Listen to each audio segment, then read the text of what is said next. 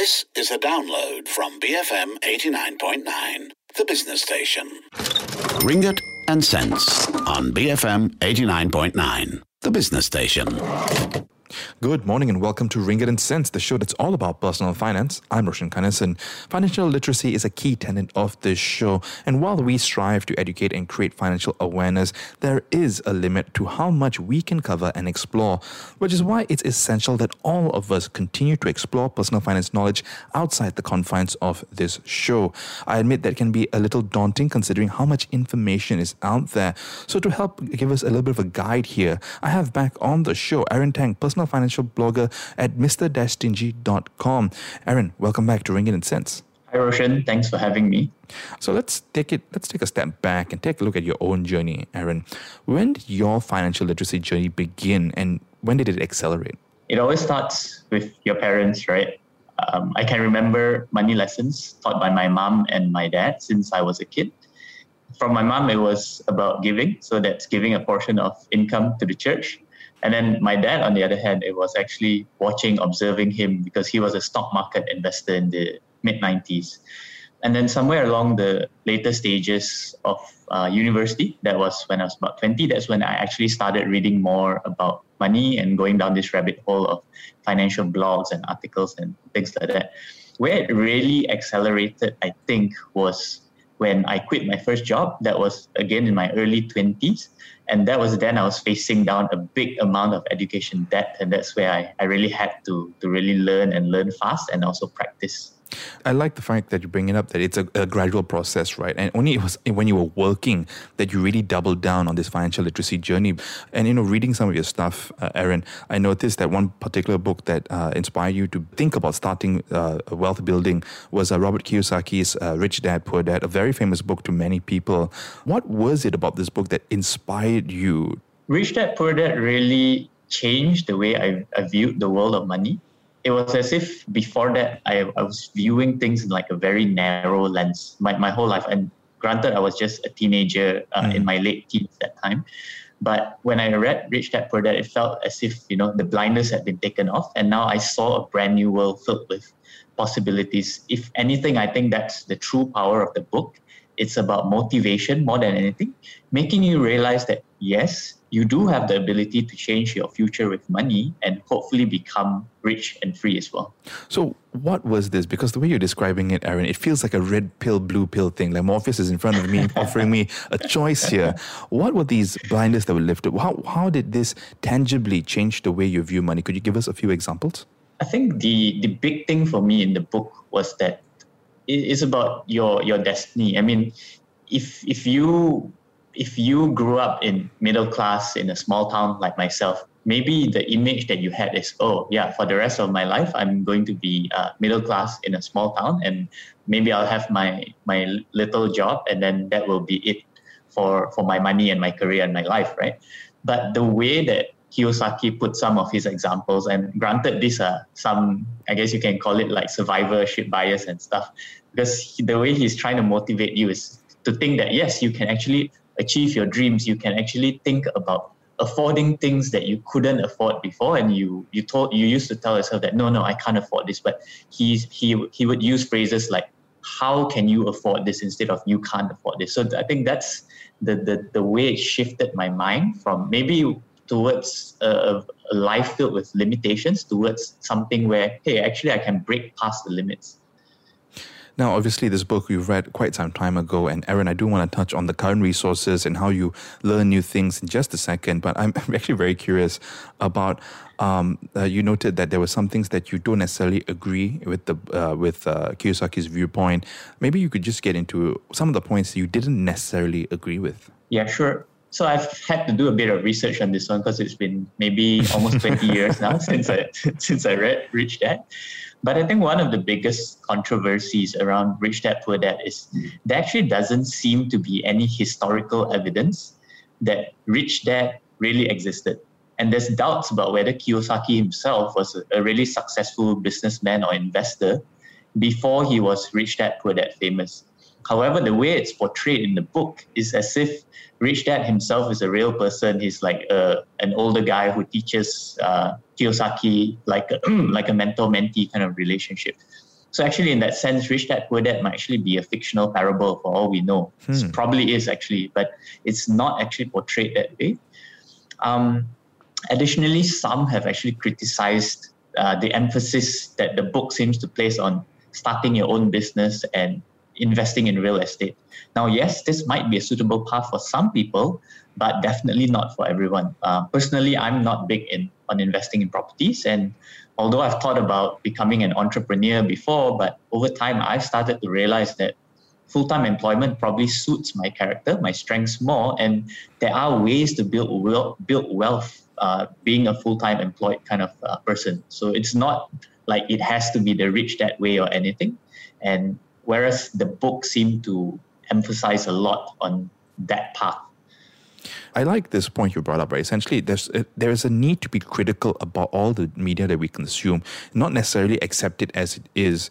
And it's okay to not agree with everything you read, because that's a point that actually gives a little bit of like a friction point in where we can learn more, or gives us a direction in terms of maybe I want to investigate this a little bit more, or do I really agree with this point? And with that in mind, Aaron, maybe you could take us through some of your favorite resources of the past few years. Absolutely. I just want to make a point, Roshan, that one of my pet peeves is the guru worship kind of thing, right? Like, if I admire this guru, then I'm going to follow 100% of what he says. I'm not going to question it. And it's not that way, right? You can actually learn many things from different sources, and you sort of take all this and you use it to make your life better. You don't have to accept everything wholesale. So to your other question, some of the blogs that I really like today, some of the resources that I like today. Morgan Housel is the top one. He's the guy who wrote The Psychology of Money. Amazing book. Do pick it up, readers, if you haven't. Secondly, I would want to mention Nick Majuli, who writes at the blog Dollars and Data, and actually some of his other colleagues who are informally known as the Ritholtz Mafia. So there's this group of, they all work for, I think they work for financial advisory, and they're all writing blogs on their own as well, which is really interesting to read multiple viewpoints on the current trends. Interesting to note, all these guys are on Twitter, or FinTwit if you must, where I actually spend a lot of time reading. She spend much more time on Twitter than Facebook nowadays. If we are talking about other mainstream publications, I like CNBC Make It, which is more towards the intersection between money and careers. I like reading The Atlantic as well for some of their general articles, really. Harvard Business Review for more of the management, HR related stuff. And locally, of course, The Edge is great for overall knowledge about finance, money, investing. Aaron, I have to admit, I'm a little upset here because not once have you mentioned Ringgit and Cents or BFM 89.9. It's very, very disappointing. So I will take this as a signal that I need to improve the show to get your attention. No, I'm kidding. But basically, I like what you've brought up here, right? Essentially, you've got a portfolio of resources that you look at, but it's important not to worship a particular resource. And it's important for all of us to be critical about the things we consume and to continue striving for more knowledge. So even if you hear something on the show or where you read, whether it's the Harvard Business Review or one of the people on FinTwit, it's important to also do your own research and think about it more than that. Don't just accept everything that you read. And this leads to a very big question, Aaron, because, as much as I love the internet and all the democratization of thought that we've gotten, with the Twitter and the Instagrams and the blogs out there is an abundance of information, and not all of it is created equal, which is very, very important to take note of. What are some common red flags that you watch out for to separate the good, informative stuff from the rubbish and misinformation on the internet? Yeah. So what I look out for is over-sensationalized pieces or even oversimplified takes. So when I was younger, I would absolutely lap up this kind of material. For example, headlines that scream, these 5 XYZ cryptocurrencies will make you rich. Right? I'm going to read like 20 of these kind of articles every day. And super fun. Yeah. But yes, very hardline, extreme pieces with all the clickbait kind of headlines will get clicks and attention. But what I've learned is much of life actually happens in the center, in the moderate area, right? When things are actually balanced. So as I've gotten older, I've tried to look for nuance, balance, and fair views, which actually consider multiple angles. By the way, it's getting harder and harder to find this kind of material because the internet seems to reward hot takes and oversimplified, over extreme kind of material. But if you can find this kind of balanced, very well-balanced, well thought out views, then I think it's very rewarding. Now, I will say that I am predominantly an article reader. I don't do so well on like watching YouTube videos or listening to podcasts. And for that matter, if there was one podcast I'd recommend, of course, it's going to be BFM 89.9 cents, right? It's just that I'm not such a huge podcast consumer myself. I'm much more an article reader. But I would say that advice probably applies across to any form of media, any form of material as well.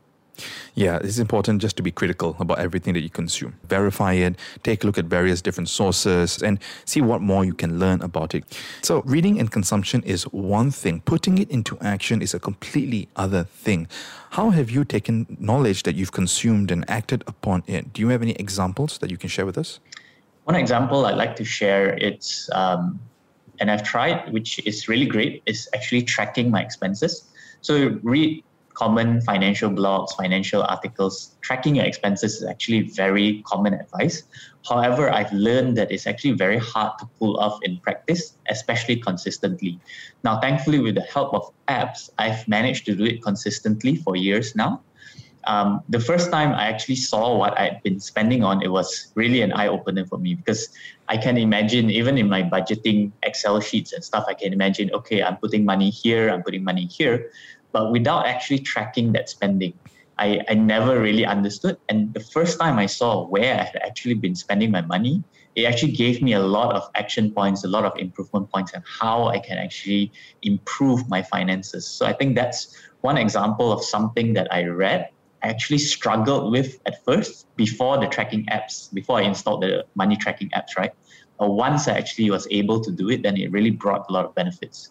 When we talk about consumption, Aaron, one particular problem I have, and I'm sure many other people do when we talk about reading and listening and watching all these different content, is that I could be much better in processing and acting upon all that info that we're learning. Do you have a similar problem with this, or do you have a system that maybe helps you turn knowledge into action? Yeah, I'm smiling, laughing a bit because I'm actually really bad at this as well. I actually highlight the books I read, but sometimes when it's really, really important, and when I say really important, that's maybe less than 1% of the time, I jot down some notes on my laptop in Notepad. But really, it's not systemic at all. That's perhaps the most I do. I think ultimately the way I learn and process things is immersion. You just continue to read, continue to immerse yourself in good material. And I think over time, hopefully it influences me, it swings my character towards action eventually. But yeah, I don't have a super secret technique or anything. That's a good point. And actually that really reminds me of a line I heard, and I can't remember where, but it was basically the good stuff sticks on the wall, right? So if you throw a bunch of things on the wall, eventually the good stuff will stick. And that is I think the one of the points of the pros that comes out from immersion, right? Although there are more efficient ways of doing things and all of that, constantly reading may be one of those passive ways that helps you stick with things in the longer term because note taking is not easy, right? Highlighting and then taking notes, and if that creates friction towards you learning more, that is in itself a detriment to your own long-term learning. Yeah, if I could add to that, Roshan, it's that, over the years, I've tried to create systems for myself. I said that, I'm going to read X number of books. I'm going to do this at this time. And what I found that it actually took away the pleasure of reading and learning because I was like so hard on myself trying to build all these elaborate systems, right? And this year I said that, no, what I'm going to do is I'm going to try and optimize just doing it for the sake of pleasure and learning. And I found that it's actually much better. I'm able to consume more because I'm just following my interest. Like when the interest strikes me, I'm going to pick up that book and read it and not be overly concerned about like turning myself into an optimization machine or anything like that. Yeah, sometimes we let optimization become that friction point in between actually long-term compounded learning. Aaron, I do want to touch on one thing here, because a lot of times with all this information we see out there, it can actually be a little anxiety-riddling for someone to go out and pick a resource or pick a book or pick a podcast to listen to, because they want to start something off on the best possible way, which leads to analysis paralysis and then eventually no action on that part. Do you have any, thoughts on how to overcome this? Yeah, I would say start small. Change is hard and scary because inertia, right? You're currently in a certain state and your body wants to remain in that certain state. It's very easy to just sit back and remain, and then just sometimes you even like to complain about your circumstances, and then you dream about a world where you took action and saw life change. And yet, for whatever reason, despite all our dreams, we just want to stay in our own situation and complain, right? Because it's easy, it's a human thing to do. So I would say start small is the best, most powerful advice I can give.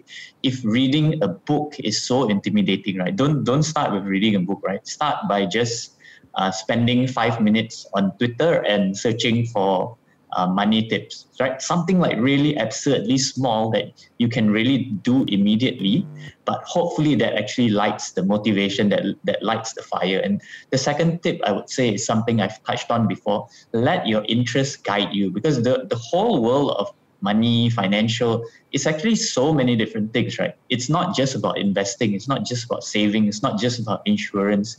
If you look at all the things that exist in the money finance world and you just explore, I'm pretty sure you will find something that interests you or that excites you, and start with that.